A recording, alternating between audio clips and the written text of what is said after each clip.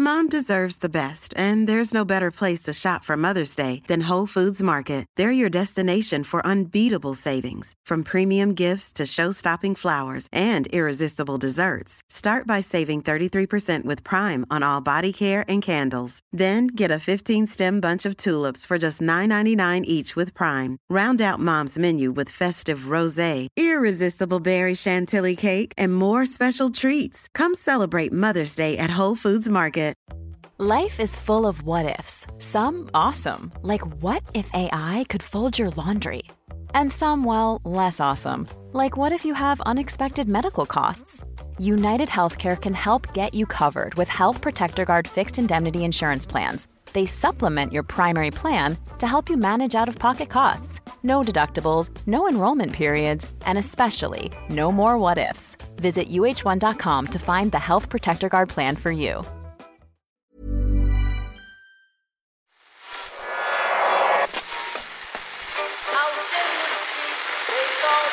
What is that? That's the second time it's gone off. They never go home, those boys.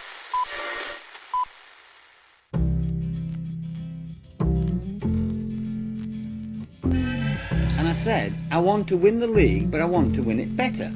You can understand that, can't you? Yes. Good lad. So he's almost like having a second captain in the team. Second captain, first captain, whatever.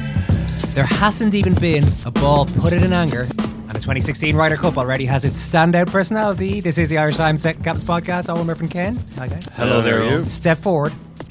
PJ Willett, brother of European rookie Danny. Don't know if you've been hearing about PJ, Ken, shooting his mouth off. You may remember him from his Twitter commentary during Danny's breakout victory this year at the Masters.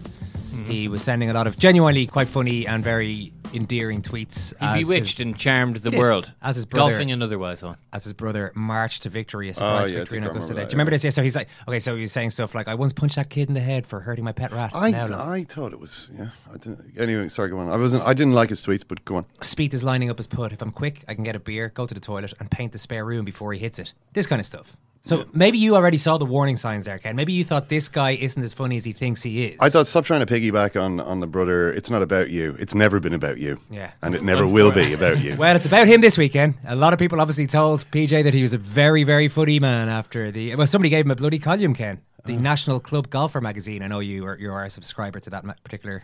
periodical. Yeah, I've seen it around. It's one of my favourite periodicals. So bearing in mind, right, this is the brother of one of the players who's making his Ryder Cup debut this weekend. Ryder Cup's being held in America as well. Being held in America, Just, it can be annoying for European players to play in front of American fans at the best of times, I would probably wager. And this, a little bit of fuel has been added to the fire. For the Americans to stand a chance of winning, says PJ, they need their baying mob of imbeciles to caress their egos every step of the way.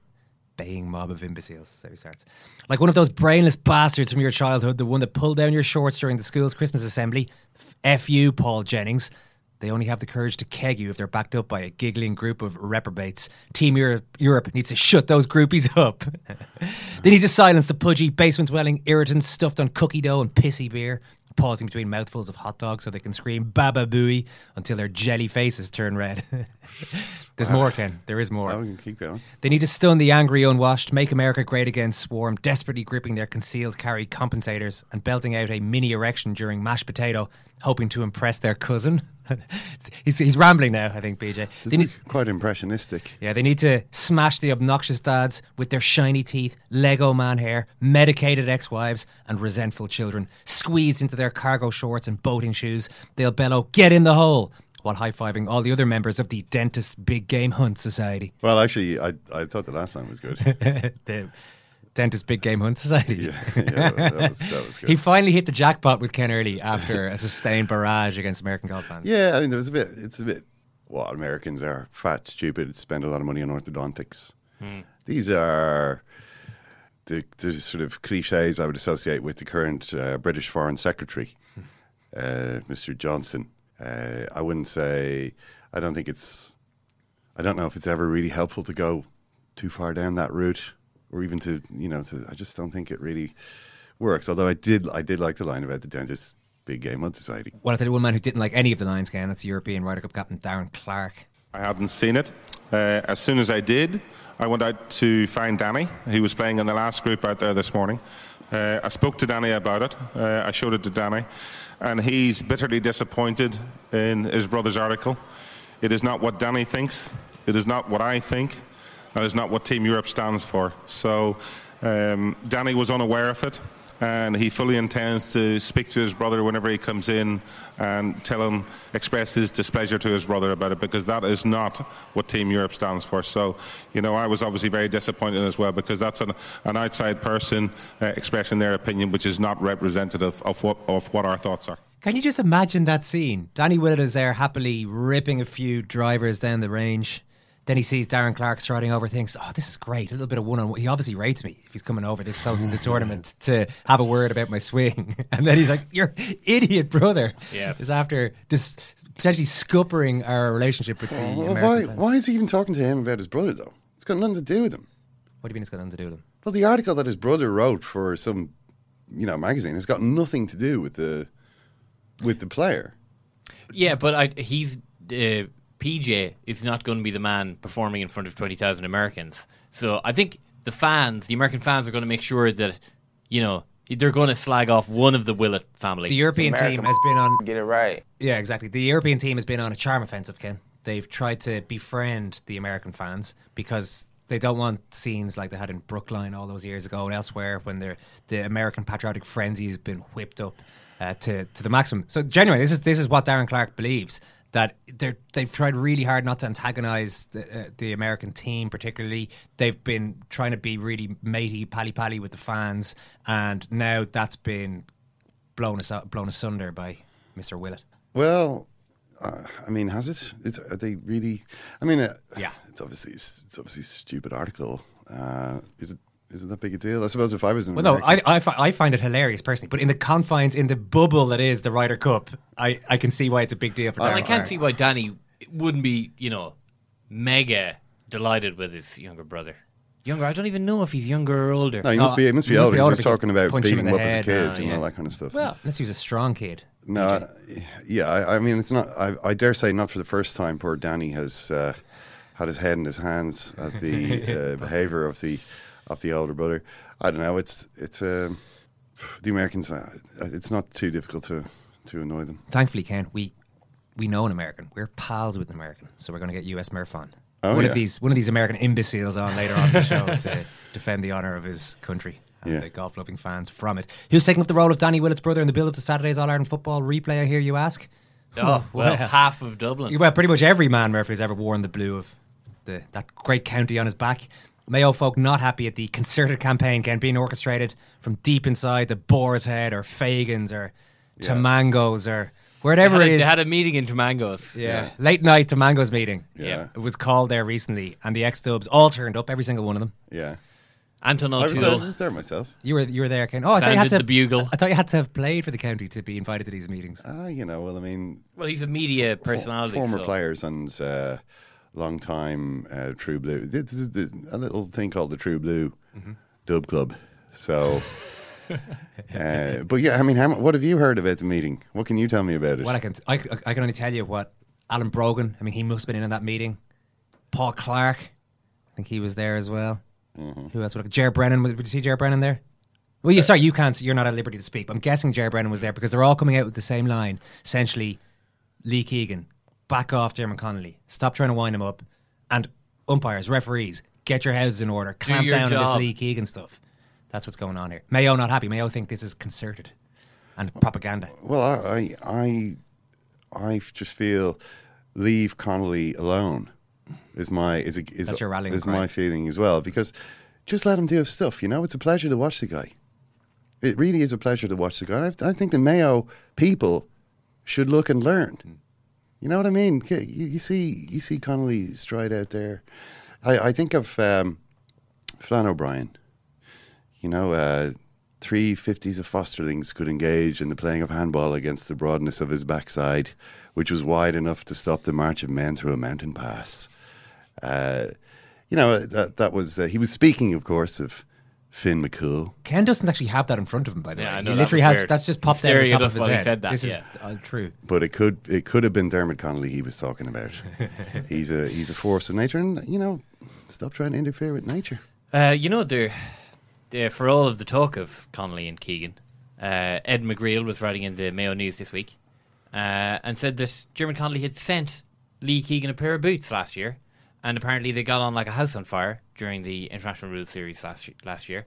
So everyone seems to be making a big deal of how much they hate each other, but there's no verbals, there's nothing. It's just manly wrestling. Yeah, just contact, manly contact. Nothing wrong with that. No. All right, Mike Quirk is ready to go. Oisin and Carl are here. Lads, excited? Yeah, very excited on, yeah. Scale of 1 to 10, Carl? 8 or 9, going to be 10 on Saturday. The whole Saturday night. Oisin's a steady 7 Yeah, in life. I like to build myself up because still got Friday to look after first. Merth's been writing a very excited and excitable column this morning about this Saturday night under Morph lights. Yeah, he has, yeah. I presume you read Murph's column every week, right? Absolutely. In the Irish Times, Oisin just every Thursday.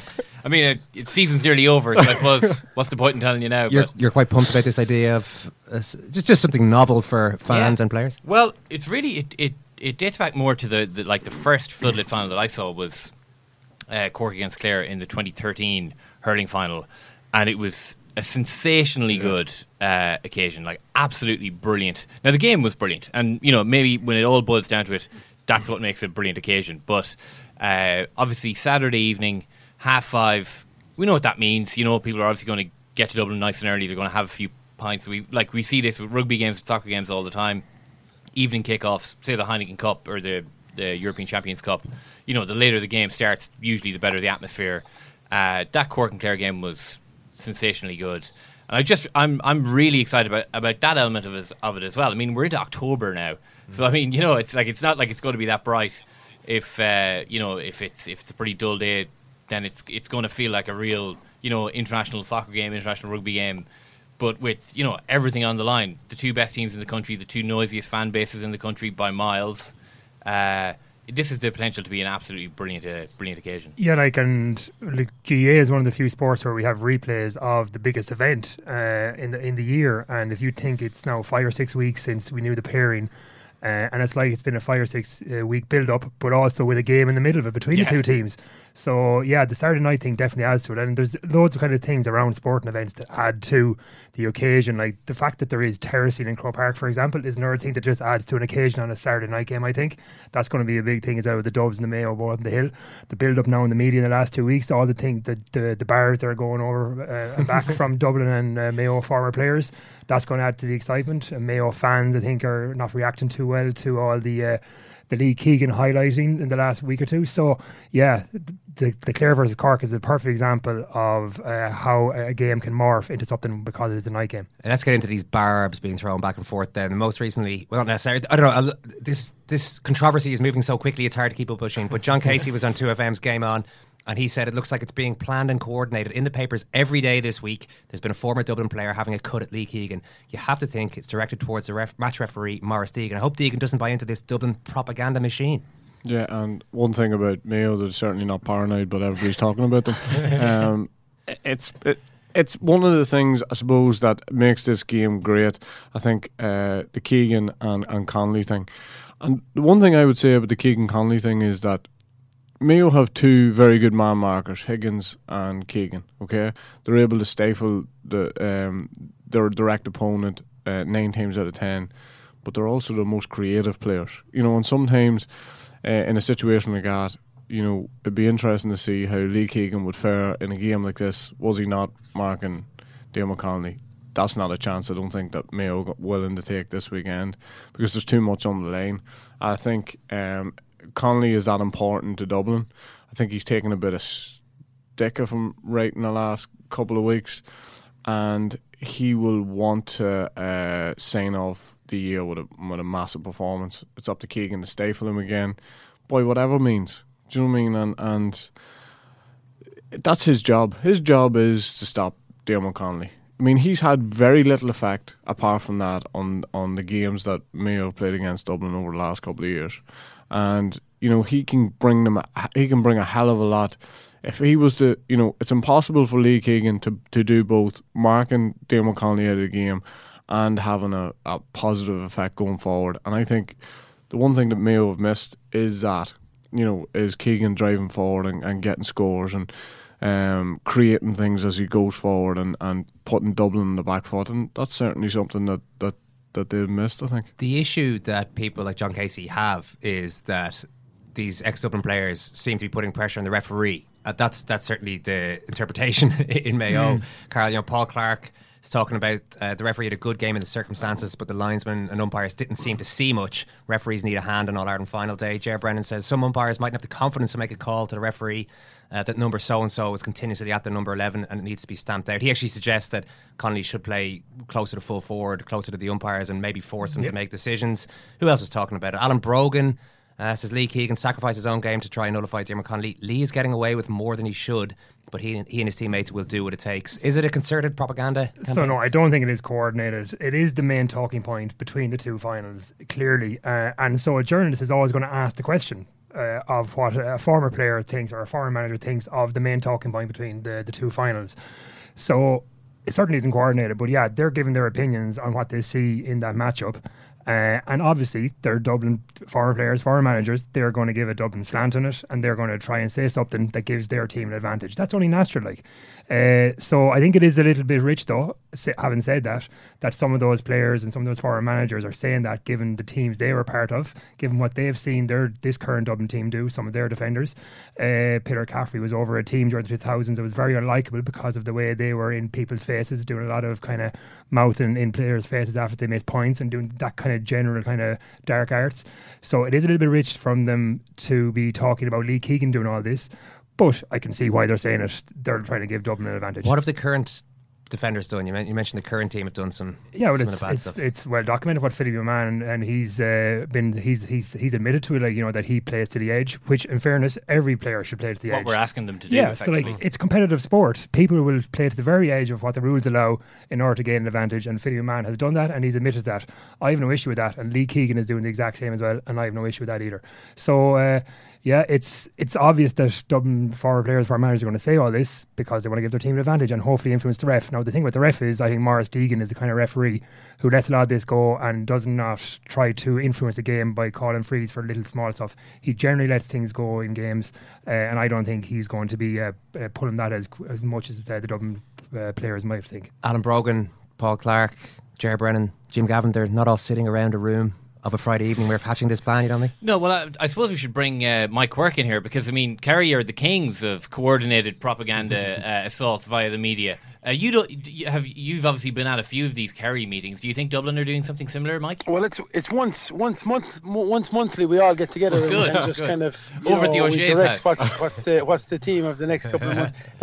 I love it actually. I love that Dublin are getting a bit of this heat, that there's this concerted effort amongst all these guys writing for different newspapers or different websites or different interviews, that there's a kind of a circular goes out there and it kind of goes, okay lads, let's put serious heat on Lee Keegan here, and let's, it's Kerry got that for a long time. We're still getting with this media mafia kind of malarkey, but look, it's the main talking point of this game is that battle. And like I said the last day, it's like Paul Galvin and Noel O'Leary for years now in Cork and Kerry. People used to go to Munster finals and used to never watch the ball being kicked. They used to take their eyes off Galvin and Noel O'Leary to see the thumping and the dragging and the stuff that was going on. And this is after turning into something very similar. And I think it adds a huge element to the game that is just a fascinating part of it. I don't think there's no real serious dirty strokes being thrown by either of them, but it's just such a will to win from Connolly and from Keegan, that neither guy wants to leave the other fella have an influence on the game. And if you could put a player cam on these two for the next 70 minutes and just let it go. I hope Deegan doesn't get spooked by all this stuff and tries to throw out early cards or something like that. Just let it go. Once there's no fella throwing any seriously dirty strokes, leave him handle themselves. They're well able to. Oisin, could the referee be affected by the hype? Well, referees are human beings. Most of them are human. Most of them certainly are human beings, and I think the vast majority of referees are human beings. Yeah, I think they can be affected by it because you can't but be affected by it. It's a little bit like asking players before a championship match, do you read the papers? And every single one of them will say no, yet they'll know exactly what's going on and what's being said by every single individual. So referees will I'm very sure Maurice Deegan will be aware of it, but I think in David Goldrick he's got somebody, at the weekend who's on the lane who, it seems to me to be far and away the best referee in the country at the moment. I'm not 100% sure why he's not refereeing this game, but he certainly has a positive influence, I think, on what's happening. He's a calming influence, and I think of all the referees that are left refereeing, I think Mick and Annie, to be fair to him, had this. He's got a bit of a feel for the game. Now, there's a lot of people who referee games and referee it to the letter of law. I think David Goldrick, just being there and his presence, I think puts a different slant on things, because I think he has a measured approach, and as I say, I think he has a feel for it. I think he understands the sort of pressure that players are under, and the first 10 or 15 minutes of this game, I would like to think, won't be for the faint-hearted, and there will be a lot of tackles going in, and if Maurice Deegan is determined, as you hear referees are determined to clamp down on this early on, it can be to the detriment of the game. I watched Cork and Clare in a pub in Aberdeen, and it was packed and the atmosphere was brilliant. But Mark's right, the game itself was an unbelievable battle, and it was an unbelievable game, and it ebbed and it flowed. Anybody who watched the first All-Ireland final this year, football final, will realise that it didn't ebb and flow the way we thought it was going to ebb and flow. It didn't run the way we thought it was going to run, and I just hope that this weekend is different, because it's not that we need a good game. It's that I think at this stage that these two teams, Mayo having been there over the last number of years, and Dublin, for me, being far and away the best team in the country, deserve to put on something that can make us all sort of sit back and go, wow. Yeah, and probably a last word on the Keegan Connolly stuff.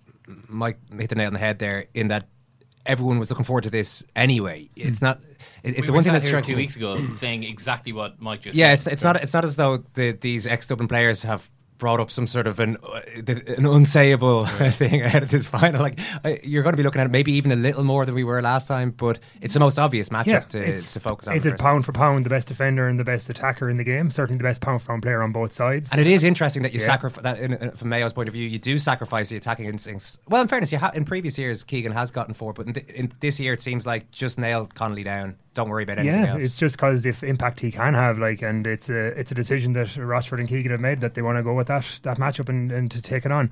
The thing is, I think going into it is Connolly now has played him 4 times and has been curbed on each occasion. So between Connolly and Jim Gavin, they're going to have to get him into a position where he actually can impact the game and do damage on Keegan, and I think that's going to be closer to the goal. I think Connolly is good at getting away from Keegan, getting them first few yards, but Keegan's recovery is excellent, and he doesn't let Connolly break the line. Yeah, his defending on his toes is sensationally good. His movement on his toes. But Connolly can still get the first yard or two and get a second of a gap, and I think if he's closer to the goal, he can shoot straight away rather than having to carry it another few yards, and I think that'll suit him better to take this match. Maybe try and isolate him a little bit more in there.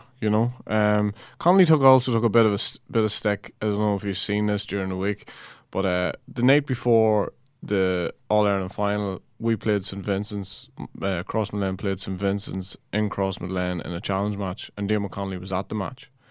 And a lot of people found that weird. I didn't find. Sorry, hang on. This is the night before the All-Ireland game. The All-Ireland final. So Saturday evening, right? Yeah, so at half time, I hadn't noticed him, during the game, but at half time I seen somebody over, chatting to the forwards, and I watched him walk, and I said to myself, that's Diarmuid Connolly. And for a minute I thought weird, and then the rest of me thought, well, what's he supposed to do? Sit in the house and sit in his hands and bite his nails for the evening, or go and watch his club team playing in a challenge match? That's a funny coincidence. Before the Dublin Kerry All-Ireland final last year, we played Vincent's the day before in Kinnegad in a challenge match, and Connolly was there as well. And I remember just thinking at the time, that's a nice way to just relax the day before, be with his friends and his club team, and just kind of get through the day and not think about the final. And he sat in the stand with a couple of boys, during the game, and he watched the game, and I seen some of our young ones going over getting photographs and different things with him, and there's a charity run or something. He did a wee piece on it, not a piece on it, but he just got a photograph holding the sign or whatever. But he seemed very relaxed about it. Now people are using that, almost as a stick to beat him with. But I just think for anybody who's played in an All-Ireland final, you'll do anything to get out of that headspace the night before a game. You can't live in that moment all the time. It's 70 minutes and you're preparing for it all the time. But when on your downtime and you choose to spend that whatever way you wish. Mike, there are a lot of calls for Jim Gavin to take a leaf out of Brian Cody's book for a team selection for this replay, and we'll see what the actual team is named and what team lines up and all that kind of thing. Are you expecting him to make more than one or two changes? I mean, there's a couple of guys that you could obviously replace without anybody blinking. I mean, Bernard Brogan has been struggling. Petty Andrews came on and made a big impact. Paul Mannion seems to be champing at the bit. I still think, there is one or two guys, obviously, but I still think the guys that he's putting out there were plenty good enough to win the game, the original final, but just didn't perform.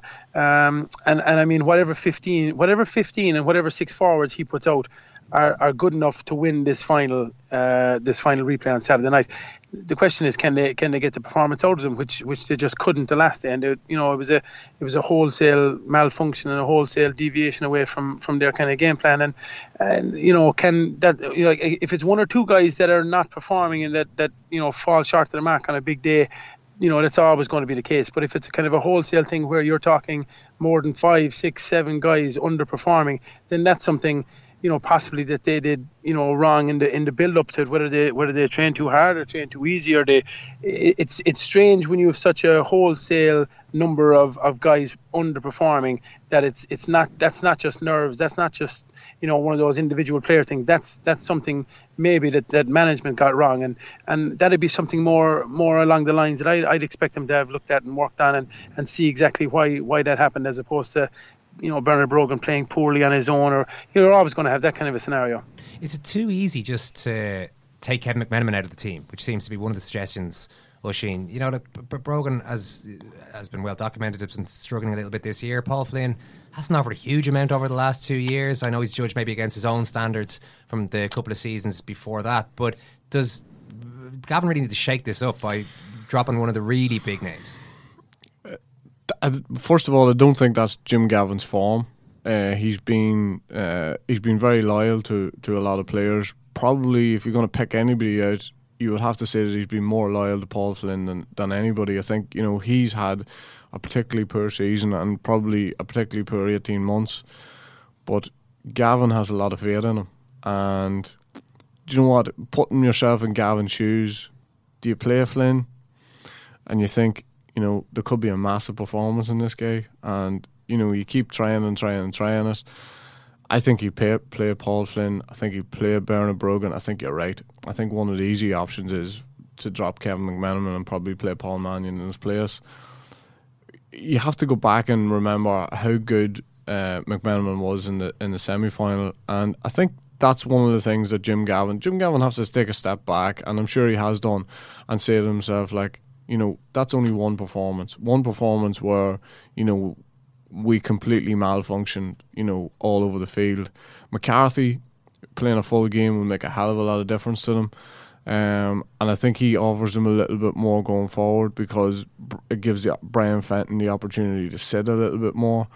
He could make a switch in the middle of the field. I suppose if I was going to make a switch for Dublin at the weekend, I probably would pull Macaulay out and use him as an impact sub. I think that's worked maybe better for them, over the last couple of games. Well, here's one from left field, and it's not my suggestion, it's Fintan O'Toole from the 42.ie. Play Paul Flynn in midfield. If you're determined to keep him in that's just dead silence. And just a simple change if you want to keep Flynn in the team, he hasn't been offering a huge amount going forward. He has a style of play that's well suited to how Dublin play midfield. Yeah, so actually, just to kind of go back to the Flynn dynamic first, I think that Flynn came into a team with Pat Gilroy where his half-back sat, and he was able to get on a lot of ball around the middle. Kieran Kenny also was not in that team. Now, in the last year or two, you have Kieran Kilkenny in the team, Diarmuid McConnelly playing out around the middle, you have Brian Fenton around the middle, who's a good ball player, and now you've got all these half forward backs and cornerbacks streaming forward. I think Flynn has had less opportunity to get on the ball. Like, he is not featured on the ball to the same extent that he was under Gilroy, and I don't think he's managed that kind of change well himself. I don't think he's found his kind of position in the team and how he can influence the team as much in the last 2 years because of that. Now, that's his problem. He has to make sure that he can get on the ball and influence the game now when there's so many other players around him. But when it comes to moving them to midfield, it is a big difference to go from wing forward to midfield, considering like your man marking job for a half back moving forward and trying to support the forward line so much from that wing forward position. Whereas in midfielders don't like marking each other. They can get on handy ball. They float up and down the pitch to get their tackles in. It's a very different role. Oh, yeah, well, it was Finn suggesting. I was just reading out somebody else's work. A very different role, and it'll be a big move in 2 weeks for Flynn to change his mind. But if Gavin thinks that he's not doing anything for me at wing forward, then it is possibly something that could happen. But I don't think Gavin is going to change Flynn or Brogan. I think McManaman is the one change that he could possibly make up front. I don't think he would have any frame of reference for Brogan and Flynn coming off the bench and contributing to the extent that McManaman, Mannion and Paddy Andrews can do. So putting them on the bench and bringing them on is a little bit of an uncertainty for him. Hopefully he has a word with Kilkenny, because Kilkenny's completely changed his game over the last maybe three games. He was a real option for them going forward. He's kicking 3 and 4 points from play. Now every time he gets the ball, he looks to keep the ball, and it all goes back to that 50-something possessions he had against who was it? West Donegal. Donegal, 50-something possessions he had against Donegal, and somebody told him that was a brilliant stat to have, and somebody needs to tell him that wasn't. And like, some people don't realise how that takes away from other players on the team. Like Connolly and Flynn aren't getting on as much ball because of Kieran Kilkenny holding on to it. And inside as well. Yeah. I mean, I can only imagine how frustrating it must be. You want to make one good run and get the ball, and the idea that Kilkenny just hangs onto the ball, runs laterally backwards and back and forth. It just takes all the pace out of the game, and it actually is. That's the thing you associate with this Dublin team, is just massive pace coming from their half back line. And if Kilkenny is holding onto the ball for as long as he does, then that weekens that hugely. It must be part of the game plan, though. No, it must be something Gavin's asking him to do. Otherwise, he'd have pulled him aside by now and said, "Don't do it." I don't understand why he wants to do it. I think against Donegal, absolutely, and I think if they're a couple of points up with a couple of minutes to go, like the sideline ball that people are talking about that Connolly took off him, I mean, he would be in the perfect person to get that ball, to deliver it and get it back again and hold on to it, and we wouldn't be having this conversation today. Yeah, there's moments in games certainly where that's the way you play, coming towards the end of the first half when you have a nice lead, you don't want to get everything going before the half time. Same with towards the end of the game. Perfect example the last day when Kilkenny, actually, in fairness, in the last 5 minutes the last day was very good at holding onto the ball and dictating that they weren't going to turn it over, and that was a surprise to see what Connolly ended up doing with the sideline ball. But yeah, as a tactic throughout the whole game, it just goes against everything that a lot of the rest of Dublin players can do in order to win games. I like what Connolly done, though, just putting that on the record. Taking the ball off Kilkenny and banging it wide. Well, not banging it wide, but having a go. Yeah, okay, that's on the record. Mike, Mayo, I was going to ask you how they repeat their defensive excellence while getting a bit more out of their forwards. But looking back on it, I think the fact they conceded 2 own goals, the fact that they were own goals seemed to obscure the fact that they were cut open 2 or 3 times early on. It was sloppy defending for both of those occasions. Fenton got in early on as well. It seemed like it took about 20 minutes for them actually to just get a proper grip on what they were doing, and from then on they did quite well. What are you expecting from them, both particularly defensively? Can they stifle Dublin, assuming Dublin bring a lot more to the table?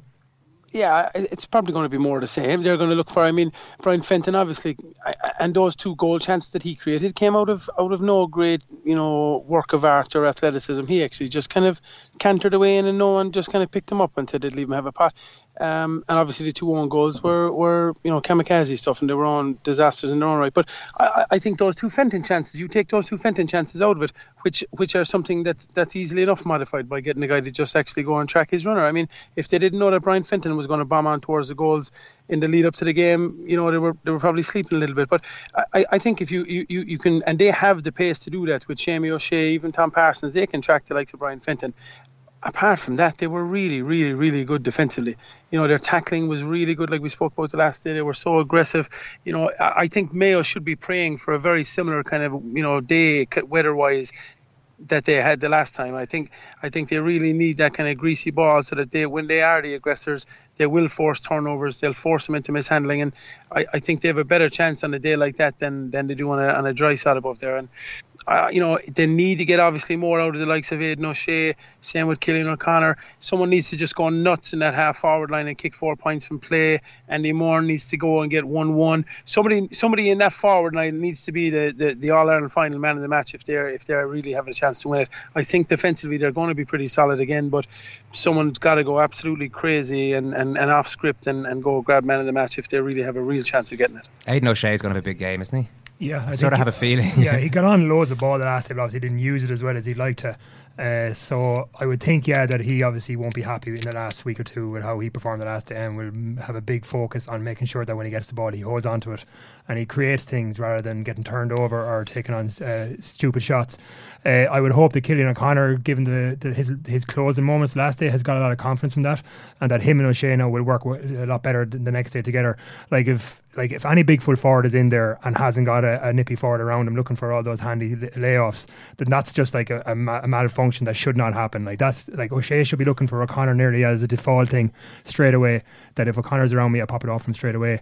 Because what happens then is the focus then goes on to O'Connor because he's getting the scores, and then O'Shea might find his few gaps where he can actually get a 1-on-1 or a 2-on-1, which obviously he can take on himself. So I think the two of them have to make sure that when they get the ball into O'Shea's hand, that they manage that kind of attack on the Dublin defence better. Yeah, and I think as well that Aidan O'Shea just needs to be more decisive in everything he does. The more I look back on that game, the more I see that at no stage really did he just seem, right, there's only one thing in my head here and this is what I'm going to do, and he just goes and does it. He didn't actually do that at any stage. He was so anxious to do the right thing that he had 5 or 6 options floating around in his head the whole time. I mean, when you're that size, when you're that big, and when you're that good, it should be easy. It should be just blow this guy out of the way, kick the ball over the bar. I mean, I just felt there were too many times when he was on the ball and he wasn't entirely sure at any stage what he wanted to do with it. Yeah, my impression of Aidan O'Shea is he feels like he has to do everything for this Mayo team, and sometimes then you lose your focus on the 2 or 3 things that I will contribute that will be the deciding factor for my team. And when you don't focus on those, then that's why you end up kind of freelancing and you react to the situation and you don't make the clear decisions and the clear game plan decisions that you've worked on beforehand. So yeah, you would hope in the last 2 or 3 weeks that he realised, I'm going to get balls in these positions, these are the things, these are my options in each of those situations, rather than just kind of getting it and not sure what he's doing straight away. Yeah, so maybe if he kind of focuses more on how he can contribute the best, then yeah, there might be a better result for Mayo. Yeah, he shouldn't be bringing contact on himself. As a forward, your thing is, I don't want, I'm trying to get away from contact. If you're a defender, you're trying to get hands on, you're trying to get contact. Aidan O'Shea continuously takes the ball. He thinks he's still playing under 16, where he's so much stronger than everybody else, and he is a big, strong man.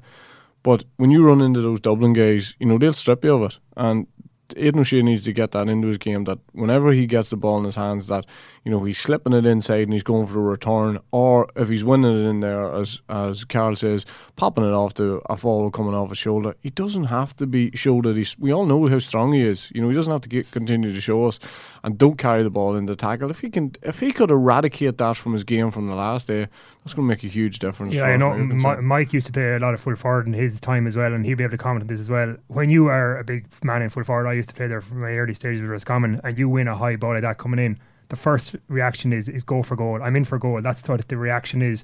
So possibly that's what O'Shea feels when he wins those high balls. The crowd go crazy. I'm in on goal. I have to go for goal. But yeah, as Oisin says, it's developing a few other things in order that you do actually get an obvious goal chance rather than trying to create something that's not there. Yeah, and I suppose your buddy Kieran Donaghy, Mike, has probably showed best out of any full forward in the country over the last 10 years how to play it sensibly. He doesn't go for goal that often, really, and he just creates quite a lot by winning ball when he is in there. Yeah, no. If you put Aidan O'Shea in with Gooch and Paul Galvin and Declan O'Sullivan, I bet he turns into probably a better player as well. I just think the supporting cast have to help him out a little bit. They have to get support to him earlier than they are. Yeah, like at times he's winning ball really isolated. And to be fair, a guy Johnny Cooper and Philly McMahon, Davy Byrne, John Small, these are they're maybe not as big, as tall as him, but these are strong physical hooers who are just ripping ball and being so aggressive with him as well. And no doubt, you won't see the Dublin former players coming out talking about it in the media, but they're getting away with an awful lot of stuff with Aidan O'Shea as well, that for a guy, you know, who is 6 inches smaller would be getting about 5 frees more a game than he is getting. And he's definitely getting a little bit more harsher treatment than a more low-sized guy. But he just needs, I think he needs the supporting cast, and he needs to make better decisions than when he has those options. And being decisive is one part of it. He does often, I mean, that last punted goal he had there in the last couple of seconds in the original game, if Cillian O'Connor hadn't got the equalising score, people would be talking about what a really poor decision that was by Aidan O'Shea, but it was kind of forgotten about. And he just needs to, you know, that decision making is a big part of it, but I think the supporting cast need to help him out as well and give him a little bit better support. Okay, we'll make one last stab at getting some of these predictions right this season. Mike, can start with you. Jesus. Just for the record now, I made no prediction the first game, so I won't be lumped into that lot. I think this is going to be another humdinger. I think it's going to be really close again. And I think someone like Aidan O'Shea or Mayo could possibly go nuts, and I think Mayo might sneak it by a point or so. Okay, one for Mayo. Carl? I think the Dublin are going to have sat down the last 2 weeks, and their forwards are going to have sat down possibly themselves and realise and speak to each other about how they didn't perform to what they used to do the last day. And I think they're going to resolve themselves, you know, that we're not coming off this pitch without putting in a good performance to win this game. And given the way Dublin have won tight games in the past and got over the line in the big games, I just fancy them that towards the end they'll work the scores and win it by 2 or 3 points. The casting vote goes to the chairman of the committee, Oisin McConville. So I got a couple of text messages after the last show, before the last final, to say that I put the complete blink on Dean Rock. I think he missed more frees than he's missed all year. But I think, you know, if it's a dry sod, I think Dublin could win this again by 6 or 7 points. Oh, there we go. There we go. Oisin actually grimaced before producing that answer. You're going to stick with it though? I'm going to stick with it. All right, 6 or 7 points. Dublin to win. Listen, lads, brilliant stuff. Mike, thank you. Carl, thank you. Oisin, thanks a million. Modern day coaching. What is it all about? Paralysis by analysis, infiltrated by a load of spoofers and bluffers, fellas with earpieces stuck in their ear, psychologists, Clive Woodward, statisticians, dietitians, and as Mick O'Connell alluded to, God save us. Whoa, some more fuel on the fire there with Oisin's prediction. Mayo people are turning off this podcast in their droves, Murph, after that. But what do you think of the Dermot Connolly, this issue that some people seem to have, hadn't been aware of this, with Connolly not being in bed at 3 p.m. the day before an All-Ireland final and instead watching his club play a game of football? Yeah.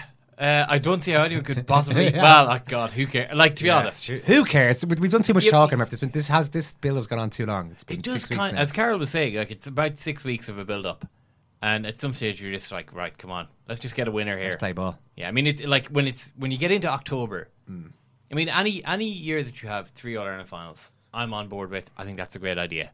But when you get into October, really, you're like, okay, can we all just get back to normal here? All right. Simon, we have to cancel that idea of a bonus All-Ireland preview podcast on Friday then.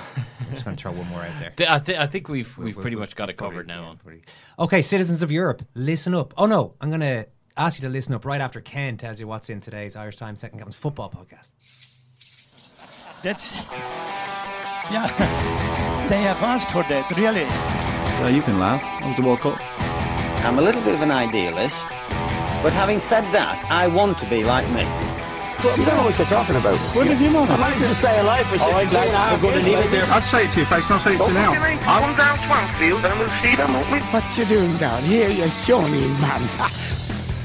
Well, and there's 2 big things happening at the moment. Well, there was the usual stuff, which is the Champions League, and great performance by Celtic at home to Manchester City, a 3-3 draw there. We'll talk a bit about that, and also this ongoing story about all the corruption. It turns out English football is corrupt.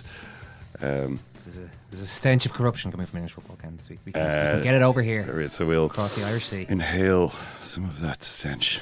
Rich, rank musk of decay. Now, citizens of Europe, listen up. It's been a rough year. We've kind of been screwed by this whole Brexit lark, but fear not. European unity can be restored with just a few solid swipes of Lee Westwood's forearm.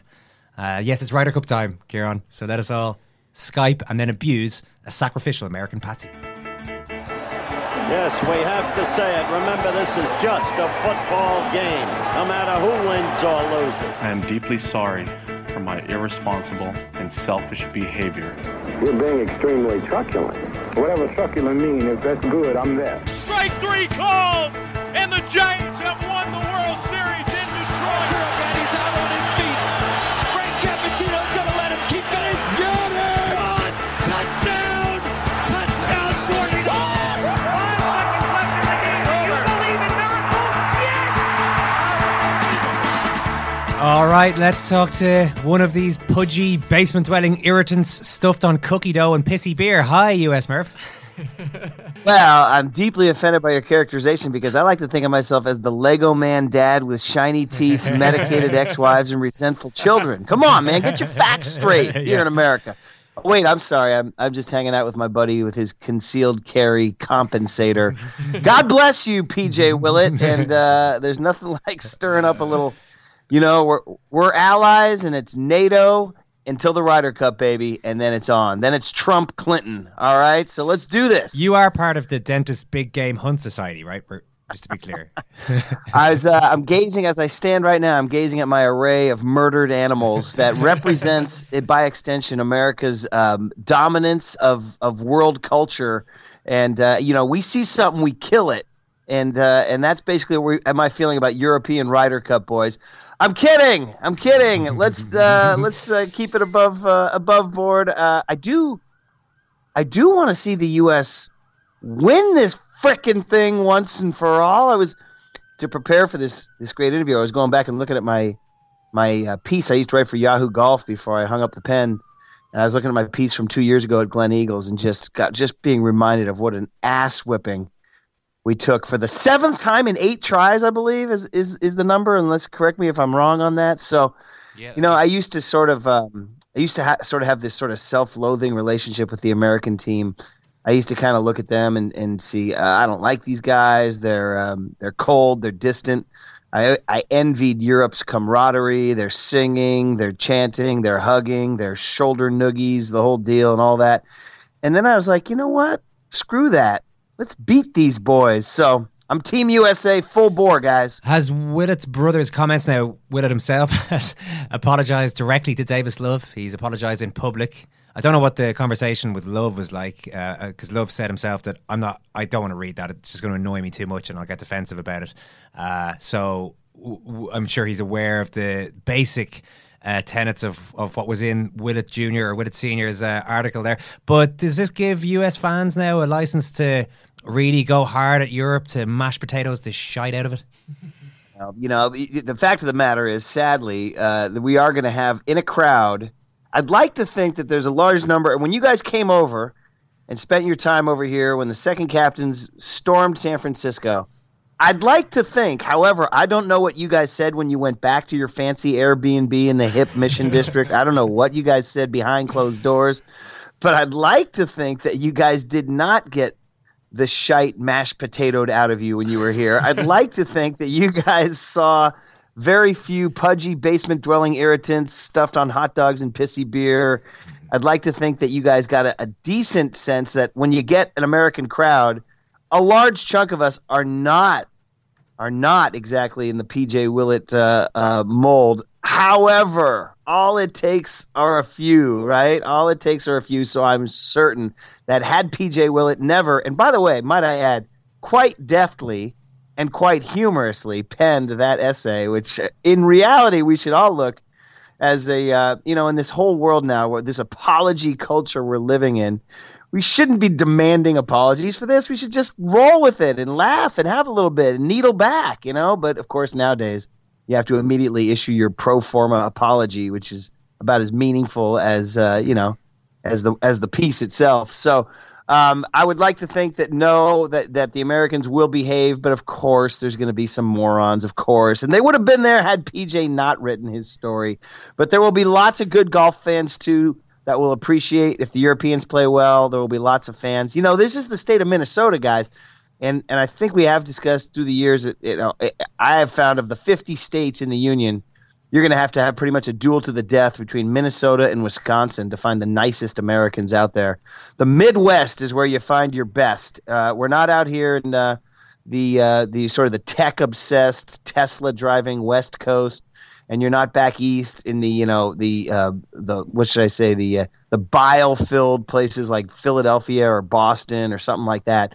So if anything's going to be speaking to a fine, decent culture, it's a place where they used to raise barns for your neighbor back in the 1800s. So let's hope Minnesota shows well, guys. Yeah, I don't know. I've been watching a lot of Fargo recently, Murph. I don't know. There's some weird stuff going on. They're too nice for their own good, some of those people. Picket fence. From that neck of the woods. Yeah, exactly. Yeah. This is the best that the US media side has come up with. Let's have a listen to this clip.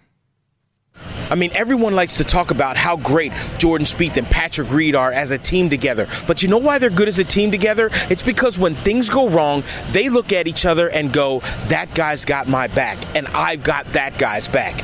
And when each of them do that, when things are going bad, things don't go bad for very long. Whoa, that's ESPN's chief golf analyst, Michael Collins there, bigging up the part of the build-up that the Americans are trying to big up, Brian, this idea that they have to say this every year, but that finally, they're a unified team with great spirit amongst themselves.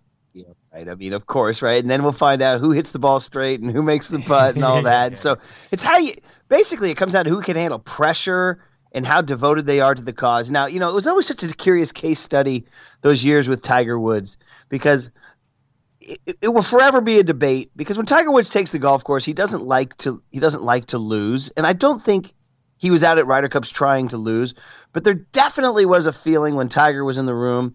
I don't know how comfortable everybody was with each other, just because he was such an intergalactically enormous presence from 1999 was his first, 97 Valderrama, all the way up through the last couple of years.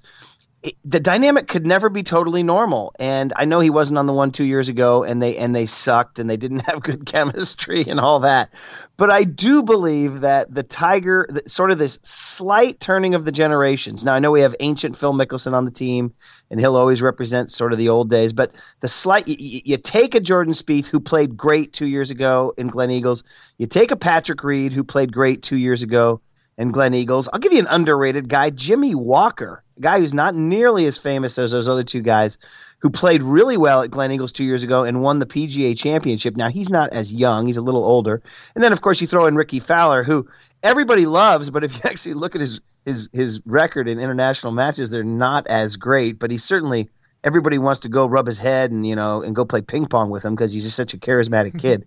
So there is a little something to the fact that I don't know if it's quote unquote they quote get along better, but I do know that there is a slight quote unquote turning of the page, and I didn't even mention Dustin Johnson, who will forever be the most talented guy in the world, but always you never know which Dustin you're going to get day to day, hour to hour. Really, if you get good Dustin, then you don't want to play him in anything. I mean, the guy can out talent anybody. Really, maybe only Rory can stare him down talent wise.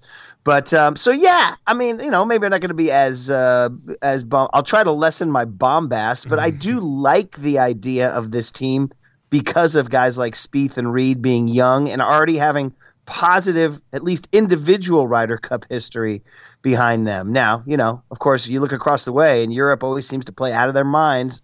They seem to play great. They seem to really, really, truly rally for the event. You guys have what? Is it 6 rookies this year? Yeah, six. Yeah. I mean, so that's kind of the X factor in this whole deal. Until you've been in a Ryder Cup, and one of the great things about that golden age of European Ryder Cup was those same guys that weren't rookies all the time. Your Sergio Garcias, your Colin Montgomerys, your Lee Westwoods, your Darren Clarks, your Bernard Longers. Those guys, there was zero rookie about them. They just knew every time. Justin Rose now is really I should mention him as probably the most fearful guy on Team Europe. God, what a player in international competition and in match play too. So I do like, I don't love everybody. Like a Matt Kuchar to me is kind of representative of the old days of scar tissue and getting whacked by Europe. Zach Johnson a little bit too, but I do like some of this young blood, and I do like Spieth and Reed kind of leading the way. I like that Spieth is kind of the calm, cool, collected, more personable version of Tiger. And I like that Reed's got a little bit of the red ass in him. I like that whole silencing the crowd stuff at Scotland. Is it obnoxious? Absolutely, it's obnoxious. Would I hate him if I was a European? Sure, I'd hate him if I was a European. But if you're an American, you want a guy to go out there and have the the coconuts, the cojones to go out there and at least take on the challenge. So I'm excited. Brian, why is Tiger Woods involved in this? As he's shown hey, Tiger, you've shown a blatant disregard for this tournament your whole life. Why not come on board as vice captain in charge of strategy? And Bubba Watson, for that matter. Bubba Watson. A lot of people don't like you. Yeah. This is well known on this team. Why not come along and be a fifth vice captain in charge of cheerleading? Great question. And the true answer to your question is I don't truly know. I can give theories like, Davis Love is one of these. Davis Love is not a jerk. He's a, Tom Watson, unbelievable player and can be a very gracious gentleman at times, but also has a way of rubbing a lot of people the wrong way. Hal Sutton, with his cowboy hat, a lot of bombast and just not an ability to kind of bring people together. I'm talking about past U.S. Ryder Cup captains, Davis Love is sort of more in that Tom Lehman mold of an unbelievably nice guy, non-confrontational. And I almost see it as a way of him just like, trying to just wrap everybody in like a big hug, or just thinking that he's going to be like, hey, I know what I can do. I can bring Tiger Woods. He's the greatest player of all time. And there is, guys, a little sense over here on this side of the Atlantic. Tiger has become like most of our figures who they like to tell us that the media builds and then breaks and then builds again, Tiger is sort of in that mode of like sympathetic comeback figure, not on the course, but certainly his image. I mean, I think there's a feeling that he's been beaten so severely by the PR gods and the media gods and all the tabloids that have just laughed at him for literally the last 7 years. 2009, I think, was when it all went down. The Thanksgiving of 2009 was the famous car under the tree incident. So there's almost a sense that Tiger's a slight sympathetic figure. So I can get why Davis is bringing him in, and Davis is also trying to do this whole Bill Belichick thing. The great coach of the New England Patriots. Davis keeps citing Bill Belichick as his guy. Well, Coach Belichick tells me this. Coach Belichick tells me that. I can see a scenario where Coach Belichick would say to him, hey, you got the greatest player in the world out there. Why don't you bring him in the fold? So I can see that one, Lots of cheating then we can expect. We can expect loads of cheating then. Yeah, that's good. What's that? What's that again? We can expect loads of cheating then on this U.S. team. Yeah, well, hopefully, if it works, and then Bubba Watson, I can't tell you. Because it's not just that he rubs everybody the wrong way and he's a weird dude and he's an iconic, he's sort of he's out there on his own planet. Let's also talk about the fact that he hasn't performed great in the Ryder Cup. He was one of the big stinkers at Glen Eagles. He was the one who went out there. I think he went 0 in Scotland 2 years ago. So I don't really need him hanging around. I look at the other vice captains. First of all, there's too many vice captains. And then second of all, Steve Stricker, Tom Lehman, those guys are more in the mold of Davis Love. Jim Furyk too. How much those guys in the room matter, I'm not totally sure, but I don't think you need Bubba there, so I would have left him off. Brian, give us a prediction, and just bear in mind, this is the year of Brexit. Europe needs this. And we need this. I'm staring at a Donald Trump presidency, man. I need something. I need a pick me up. So let's say this. Let's just tie this into the Hillary. On Monday, the debate went down and Trump came off as this erratic lunatic who kept screaming, wrong, wrong, into the microphone and interrupted Hillary 70 times. And hopefully that was the beginning of the end of Donald Trump. I don't know if it will be, but hopefully it was the beginning of the end for Donald Trump. So I'm going to use that and fold that in a tremendous reach and say that that's going to spill over to the forces of good triumphing over the forces of evil. And I'm going to say, even though I bet that every golfer on this team, other than maybe Steve Stricker, is probably voting for Donald Trump, which is disgusting in and of itself. There's got to be one Democrat in there. I don't know who it is. I'm going to say that riding we need to defeat the forces of Trump. We need to beat Europe. So I'm going to say, because of the home course, because of Jordan Spieth and Patrick Reed, and because you guys have 6 rookies, I'm going to take the U.S. by 2 points. Whoa. In a victory, guys. All right, well, 2 points. Let's do it. The typical U.S. bombast there from Brian Murphy. Enjoy the golf, Brian. Good luck, guys. Have fun this weekend. What are you saying? You just a phony, man. This is just for I admit I don't look like the athlete of the day supposed to look. This ain't wrestling. This ain't the WWE, baby. My belly's just a little big. My hand is just a little big. This is just an act that you're doing. You should be an actor. But brother, I am bad and they know I'm bad. I'll never do that. There were two bad people. One was John Wayne and he's dead, brother. And the other was right here. You can run around like you a preacher and all that you want, but baby, I promise you, I will baptize you. You can't teach that. I mean, I'm on excitement overload with all this sport coming up. Predictions for both, Ken? Ryder Cup and All-Ireland football final? The Ryder Cup is a toss of a coin. I hope America wins. Why? Because they never win anymore. They don't win anymore. And I feel as though... I'm the one who needs to change. I feel... Vice captain there, Tiger Woods, in charge of strategy, as we mentioned. They are actually... I mean, it is the case, isn't it, that I haven't won one of these in Europe ages. are going for 4 in a row. Yeah, it's boring. Like, I hope they do win, just to keep it ticking over more even. And obviously, Dublin are going to win the All Ireland. Well, yeah, the Fairview would. I found that quote, that Flann O'Brien quote about Finn McCool. Well, it's not Flann O'Brien; it's the guy in the book. Finn McCool was a legendary hero of All Ireland. Though not mentally robust, he was a man of superb physique and development. Each of his thighs was as thick as a horse's belly, narrowing to a calf as thick as the belly of a foal. 350s of fosterings could engage with handball against the wideness of his backside, which was large enough to hold the march of men through a mountain pass. So, best of luck to the Dubs. Murph, Ryder Cup. America 18, Europe 10. With what a full-on beating! A point and a half of those European points coming after Americans graciously concede. Yeah, I mean, listen, if America don't win this, then the whole thing, you can forget about it. You can forget about the entire experiment. And as for the All-Ireland football... How many of them will kneel for the national anthem? Is that do they play the national anthem at this? At the ridiculous Ryder Cup opening ceremony, which will be at on the ceremony, at some stage, which is honestly the stupidest. Actually, we wouldn't even waste any time talking about it. I wonder that would.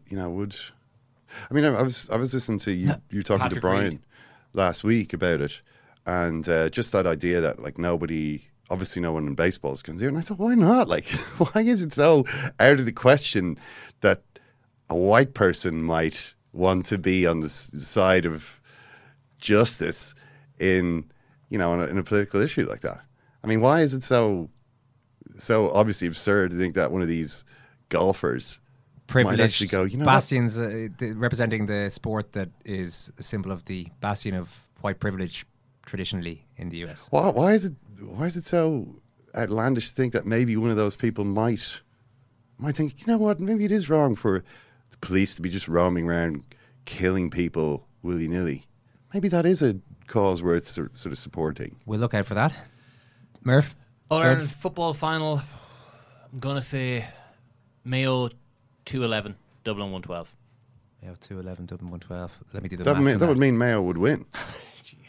I'm in here with a couple of sharp boyos. All right, that took you 5 seconds to figure out, both of you. I'm sorry that put that. But why do you think Mayo? I mean, it's ridiculous. Dublin didn't score basically in the first half. Mayo put 2 balls past their own goalkeeper. Yeah, but I mean, Dublin are going to score in both halves this time.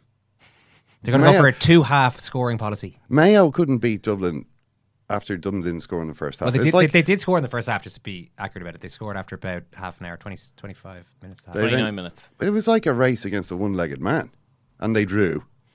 So this time, I think it's going to be different. Thanks, Ken.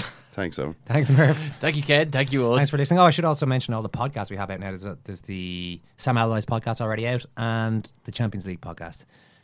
We will have that out for you this afternoon. Thanks very much for listening. Take care. Enjoy a big weekend.